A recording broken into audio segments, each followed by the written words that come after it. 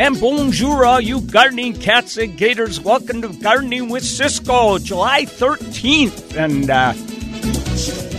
just wonderful weather. All that wonderful rain. Oh, la la. No gardener could ever complain about that, no matter what. Hey, I have a great guest today, but I'm going to introduce him in just a minute because I have a few announcements first I want to make. And probably the most exciting thing that's happened to me for a while, somehow I got selected to be one of two gardeners in the nation to be on the NPR radio show called On Point, and it was their ninth edition of their it was the July 9th edition of On Point, but it was their annual gardening show. So I'm really, that was really fun. And the hardest question I had to answer is, how do you keep an iguana out of your garden? The call was from Florida. I've actually found out that is a big problem. And I didn't say what I should have, get a wiener dog. That would have solved the whole problem, you know. Unless they eat wiener dogs. That could be possible. So maybe that wouldn't have been so good. All right. Hey, I've just got a couple announcements I want to make, and I want to remind you that I am going to be at the Whidbey Island Fair Sunday, July 21st at 1 p.m. So I hope lots of you come and hear my talk. I'm going to give away some great plants, a Gardening with Ciscoe t-shirt, and a book. That's how I make sure I get a big crowd, you know. So really looking forward to seeing all of you. I've been going to that fair, giving talks for the last couple of years, and I really love it. Hey, I want to welcome all you people from WASART. And what that is the Washington State Animal Rescue Team. And a bunch of you are coming to see my garden this afternoon. This was auctioned off to help this good cause. And so I am really looking forward to leading you around the garden and showing you all my favorite plants.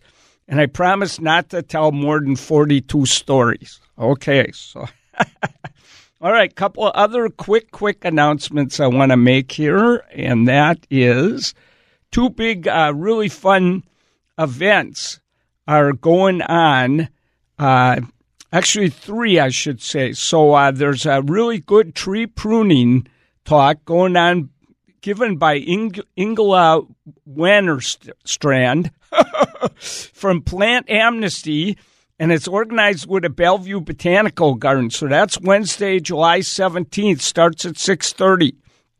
It's going to cover practically everything you need to know, including pruning Japanese maples, so I really recommend. That's going to be good. It only costs $25 if you're a BBG and Plant Amnesty member. Otherwise, it's $35. Okay.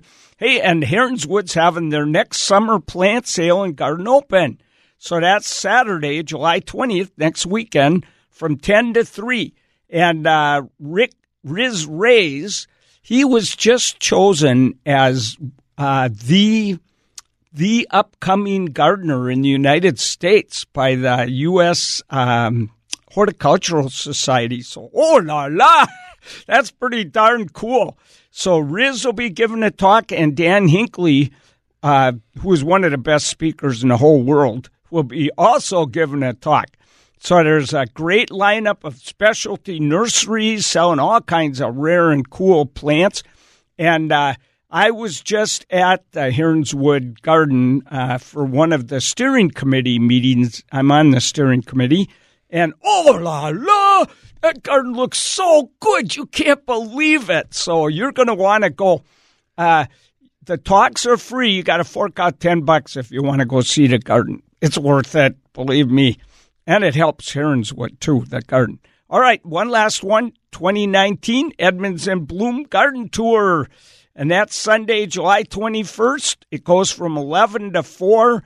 And they have some great gardens out there in Edmonds, so I recommend that.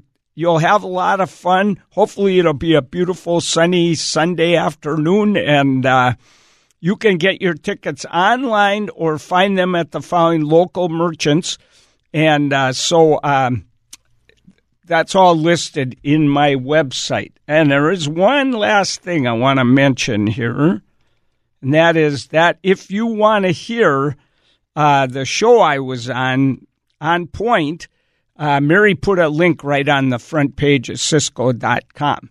All right, now I finally get to introduce my guest. So Eric Todderud, board member of Grow, welcome to the show, buddy. Thank you, Ciscoe. It's great to be here. It's great. Now, you were on about a year ago. Yeah. And but people probably, if they didn't hear you that last year, they don't know what Grow's about. So how about giving us a little description? I'd be glad to. Grow is a volunteer organization. It's a 501c3 tax-deductible organization. And basically, we're the silent partner of the P-Patch program in Seattle. We're just a group of people who just love community gardening, and so we want to promote that in Seattle. And so Grow does a whole lot of things that you don't really see. For example, we are a fiscal sponsor to more than half the gardens, and that means that the individual gardens can accept contributions that are tax deductible, and we do the IRS things to make sure that that happens and that they can do that. Cool. Another thing we do is we train site leaders at the P-Patches and at individual gardens. We pay for low-income gardener registration fees for the P-Patch program. We buy tools for gardens. So you help low-income people get a community garden where they can raise good, healthy food? Absolutely. We raise the funds for that, and we sponsor a number of these garden fees. Another thing we do is we buy liability insurance for the gardeners. And so all of the gardens are covered under our liability policy. I never thought of that. It's important, but you never see it. And like I said, a lot of the things that Grow does, it's just kind of behind the scenes, but it's really important to the gardeners. And, we do things like the P-Patch Post. We publish that, which is a newsletter or a newspaper that we get out 2 or 3 times a year. And it has stories about gardening, has tips, it has what's going on in the community. And, the most important thing about our mission is really building the communities around these gardens. It's not just about growing vegetables or flowers. It's really growing communities. And that's what's important to the board on Grow, and that's what we're working for. And it's a great bunch of people and a really rewarding experience. Wow, that is so cool. All right, now there's a big fundraiser coming up, and we're going to talk about that when we come back. And also, there's something really important going on in Ballard, and we got to talk about that too. So, okay, don't go away. Don't touch that dial, or all the Brussels sprouts will fall right off your plant. And you're listening to 97.3 Cairo FM. We'll be right back after this.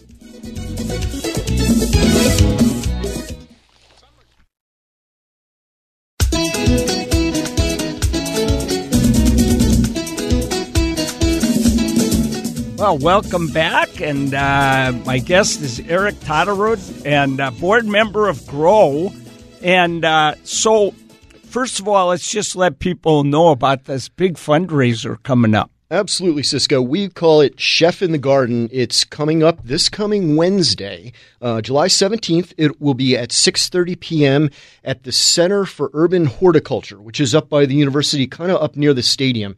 And it's got beautiful gardens around there. This will be indoors. Yeah, it's usually we do it outdoors, and we've decided this year we're going to do it indoors. So this is going to be a big change. But it does have the gardens around there, and it's a dinner. And the caterer is Casper Donier, who's got a very famous reputation in Seattle. So it's going to be a fantastic dinner. We have cocktails and hors d'oeuvres beforehand and a silent auction. The dinner starts around 7:30.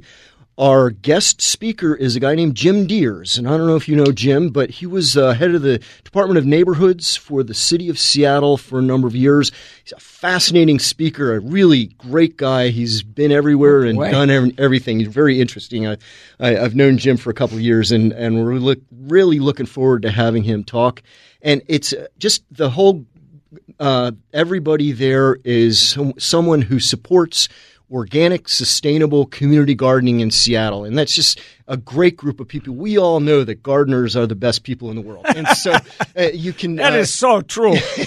You can join fellow gardeners. Tickets are available at Brown Paper Tickets. We still have some left.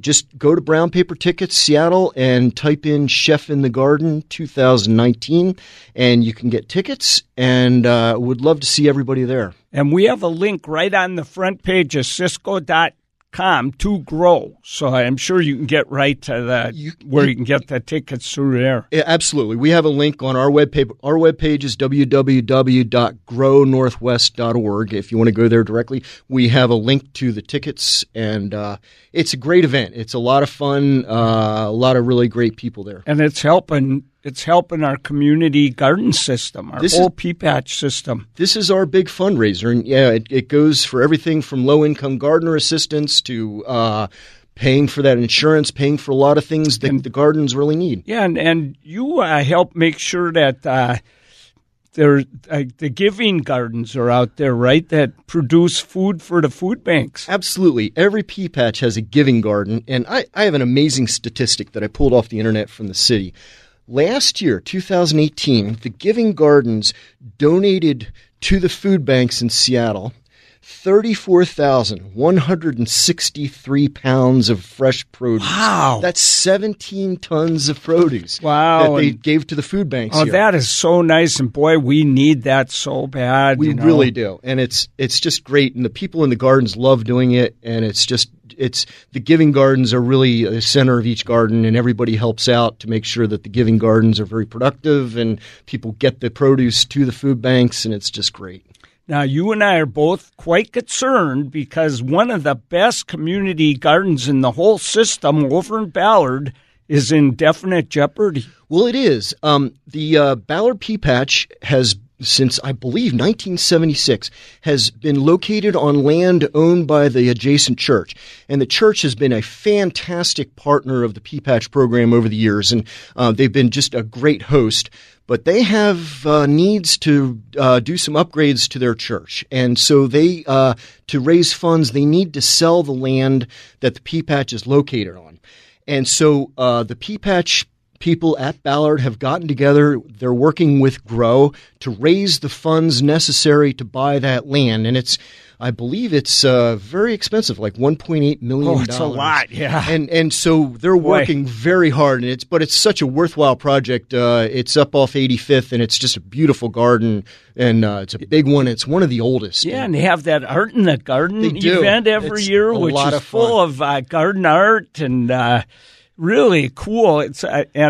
It sounds like they have a great giving garden there. It's a wonderful place. It really is. And so Grow is working with them to try to help raise these funds. And the folks at Ballard Pea Patch are really dedicated and really working hard, and we're just trying to support them any way we can. It's going to be tough, but we got to do it, everybody, because think also that's one of the only green spaces there is out there in Ballard, Everywhere we're losing our green space. It really is. We need all the green space we can get. And as Seattle gets denser, we really need to have that open space. And the garden is a great place for people to walk through. People kind of get some peace and quiet. And it's just a fantastic kind of an oasis there in Ballard. So. And people aren't always aware that no chemicals, chemical pesticides are used at all in community gardens. So think of all the pollinators that are in there, the birds, things that rely on that garden in the middle of Ballard. It's like we can't afford to lose that. That's right. And so it's so important. And so they need all the help they can get, and we're working with them, and we need everybody to support the Ballard Pea Patch and, step up if they can and help out. Yeah, I'm hoping that I think we're kind of looking at, seeing how I might be able to help them. So who knows, I might be at a fundraiser for them, something like that. But I definitely want to see that wonderful Ballard Pea Patch survive. So we all got to help. With Ciscoe, we appreciate that. You do so much for the gardens, and we really it means a lot to us. Oh, thanks a lot. All right. Well, listen, we're going to take a break in a few minutes. But I do want to remind you there's a link right on the front page of Ciscoe.com to grow, so you can click on that, get your ticket. And I was at the event last year, and it was really a lot of fun. I had a blast. The food was fantastic. the wine was pretty good, too. So. The wine's always good. Ciscoe, we enjoyed you being there. Ciscoe gave a great talk, and he explained where the source of the ooh la la was. That's what I did. People are still talking about that. Oh, that's too great. All right, well, we're going to take a break in a couple minutes. Before we do, I want to give you our numbers, and I hope you'll call in if you got any garden questions. This is your chance to get them answered.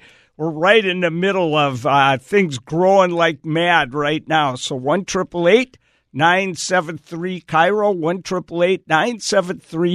1-888-973-5476. And if by any chance you don't give me a call, then I do have a few emails, but it's always more fun if people call for sure.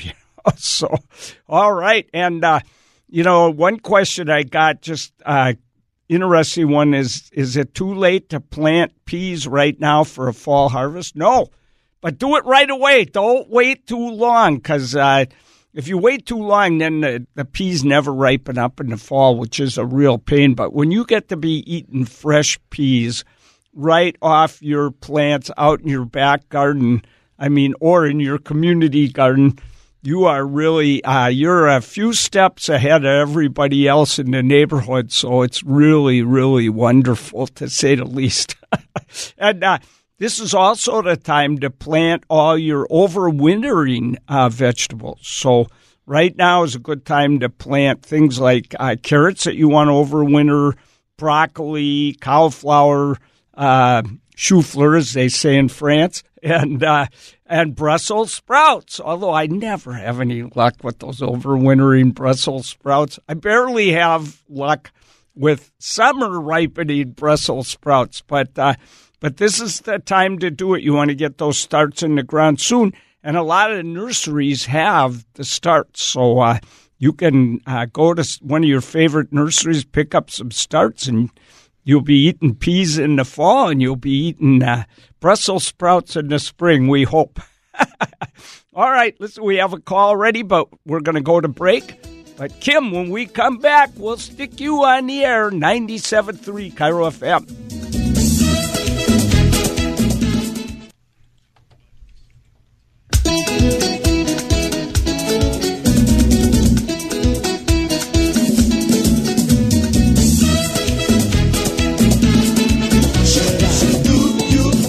Ooh la la. All right, we're back, and Eric's still here with me, so he's going to kick in on any questions you can there, okay. Eric. And all right, hey, right now we're going to Kim in Ballard. Hey, Kim, how are you? Hi, Ciscoe. Hi. I do well. How do you do? Oh, I do so well. Thought so. What you got going on? I have a pruning question. Okay. I have a pruning question. I have a set of Crimson Point columnar plum trees. And they're big now. They're bigger than the tag said. Oh, yeah, as always. As always, yeah. And so as they mature, they want to be a little more vase-shaped than columnar-shaped. And so I want to prune the outside so they're a little more upright. Can I do that? Yeah, you can do that for sure. And summer's actually a great time to prune fruit trees. So the key is you don't want to take off more than 1/10 of the wood. Okay. Now, you can do harder pruning in the wintertime. You can go up to 30%. So, yeah, if you should be able to keep that columnar shape at least pretty well. So just make sure, you cut back to where it branches off farther back into the plant. Right.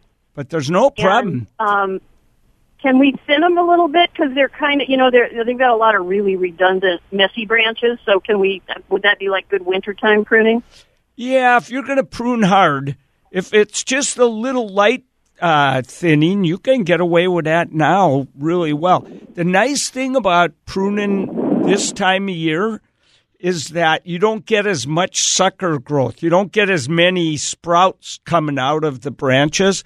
That's because when you do pruning this time of year, you're removing at least, 1/10 of the leaves maybe. So that's a tenth of the energy that would have gone back into the root system to explode into growth next spring.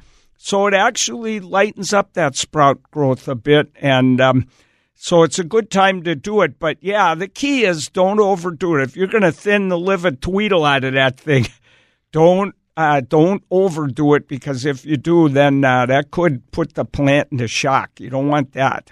Okay. Yeah, I just kind of want to get at some of the shape. You know, the sunny side is kind of wider than the shady side, and yeah. just kind of want to shape them up a little bit. And boy, do these trees have fabulous plums. Oh, that's so nice. So they don't have much when they're young, but I guess as they start to, you know, as their runway shortens up, yeah, cool. And they're, you know, kind of looking towards the end, they make plums like Plumageddon. Oh, wow, too great. Hey, do you live anywhere near the community garden, the Pea Patch over there in Ballard? I live bicycle distance. Oh, okay, because I'm thinking maybe that's why you got so many bees pollinating those plums for you. That could be. I had an apple tree for decades that finally just died of old age, but when I did, it made a crazy lot of apples, too, especially when I had bees in the compost heap. Oh, yeah. That's the best. Well, listen, I think, don't worry. You can do that pruning right now without any worries at all. As long as you don't exceed that 10%, you're in great shape. Yeah, well, the only worries right now is that we'd be killed by falling plums, but once that's done, we'll be after it. Well, you know, it's funny because, you know, I have told stories and written stories, and it's in my new book that I'm writing, but that's coming out in spring. But one time I remember I was supposed to show on TV with Megan Black how to prune a pear tree in summer. No. She calls me up. She goes, she's coming over to film in my garden, and she goes, you remember that you were going to have one of your pears totally pruned so we could show a before and after, because I had 3 pears.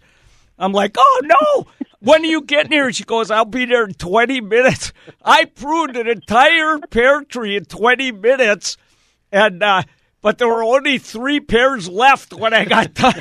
They were flying everywhere, so don't be in too big a hurry to do it. Oh, believe me, it's dangerous around here right now.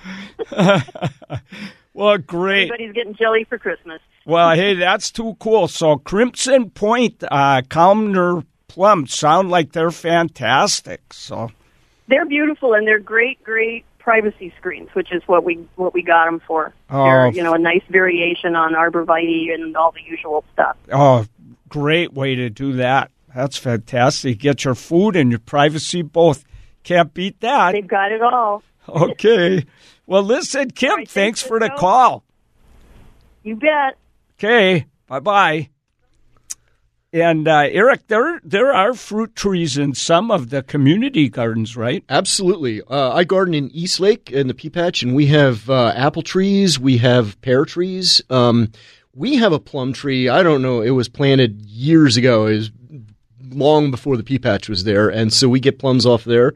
And wow. They're great. That is, and I know it's in Picardy Pea Patch. Oh my gosh, they got a lot of fruit trees there. So, and a lot of the Pea Patches have bee pollinators or bee. Beehives. Apiaries, I guess they're called. Okay, cool. And ours does, and we get the bees out there pollinating our garden. And that makes a big difference. It does. I'll tell you. Okay, all right. We've still have time, so we're going to go to Tim way over in Shelton. Tim, welcome. Hey, thanks. I appreciate you guys. Hey, thanks. What you got going on? Your previous caller actually reminded me of another question that I wanted. My Uncle Jerry had this plum tree, but it was more like this big bush. And my brother and sister and I used to go and just eat those plums until we were sick. They were just wonderful.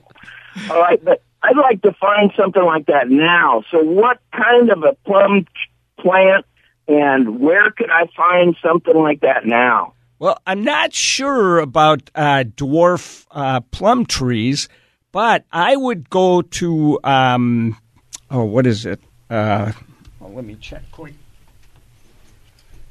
So there are some pretty famous fruit nurseries.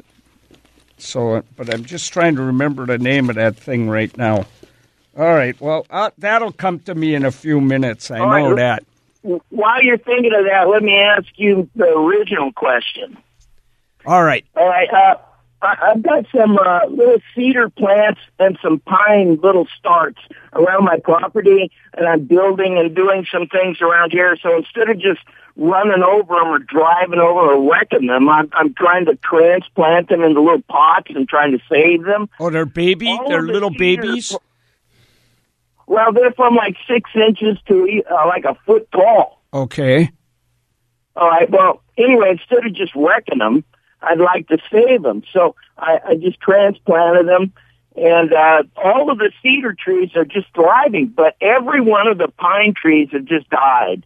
And I'd like to know how I could save these pine trees. What's going on with them dying when I transplant them like that? I'm not sure what's going on, but the smaller they are, the easier it is. But this might not be the right time of year to be doing it.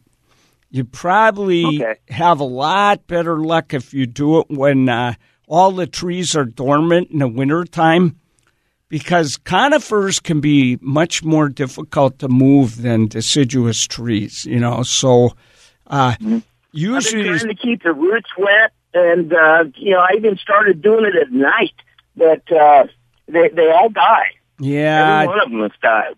Yeah, one thing that would really help to do it after, like right after that big rain we had. That would be the best time.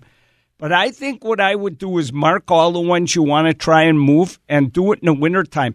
Then you got Mama Nature watering them for you. The ground's nice and moist. And it might be you just can't keep enough moisture in there to help them make the switch. I just moved some rascoias yesterday. Only an idiot would do this. If you ask me, should I move some rascoias right now? I'd go, are you nuts? But I moved them, and they're not looking real good, but I think they're going to recover. So it can be done. But I think on the pines, you're way better off waiting till winter time. Okay. Hey, thanks. I just didn't want to kill them, so. No, yeah, and if you're going to, if you're running them over, it's worth trying. But, the pines, I think you're just going to have to avoid those all you can and move them in the winter. And remember, the smaller they are, the easier it is. It's much easier to move a little teensy start than one that's like a couple of years old, anything like that. That's real tough. All right. Hey, well, while you're on the air, think about that really good plum tree that we might be All right, I'll try and think of that. I'm not eating enough Brussels sprouts. That name just won't come to my head. Okay, but it probably will, so keep listening. All right. All right, we're taking a break. Thank you, Tim. Good question. Hey, we have time for a call, so if anybody wants to get in the last section of the show, 1-888-973-KIRO, 1-888-973-5476.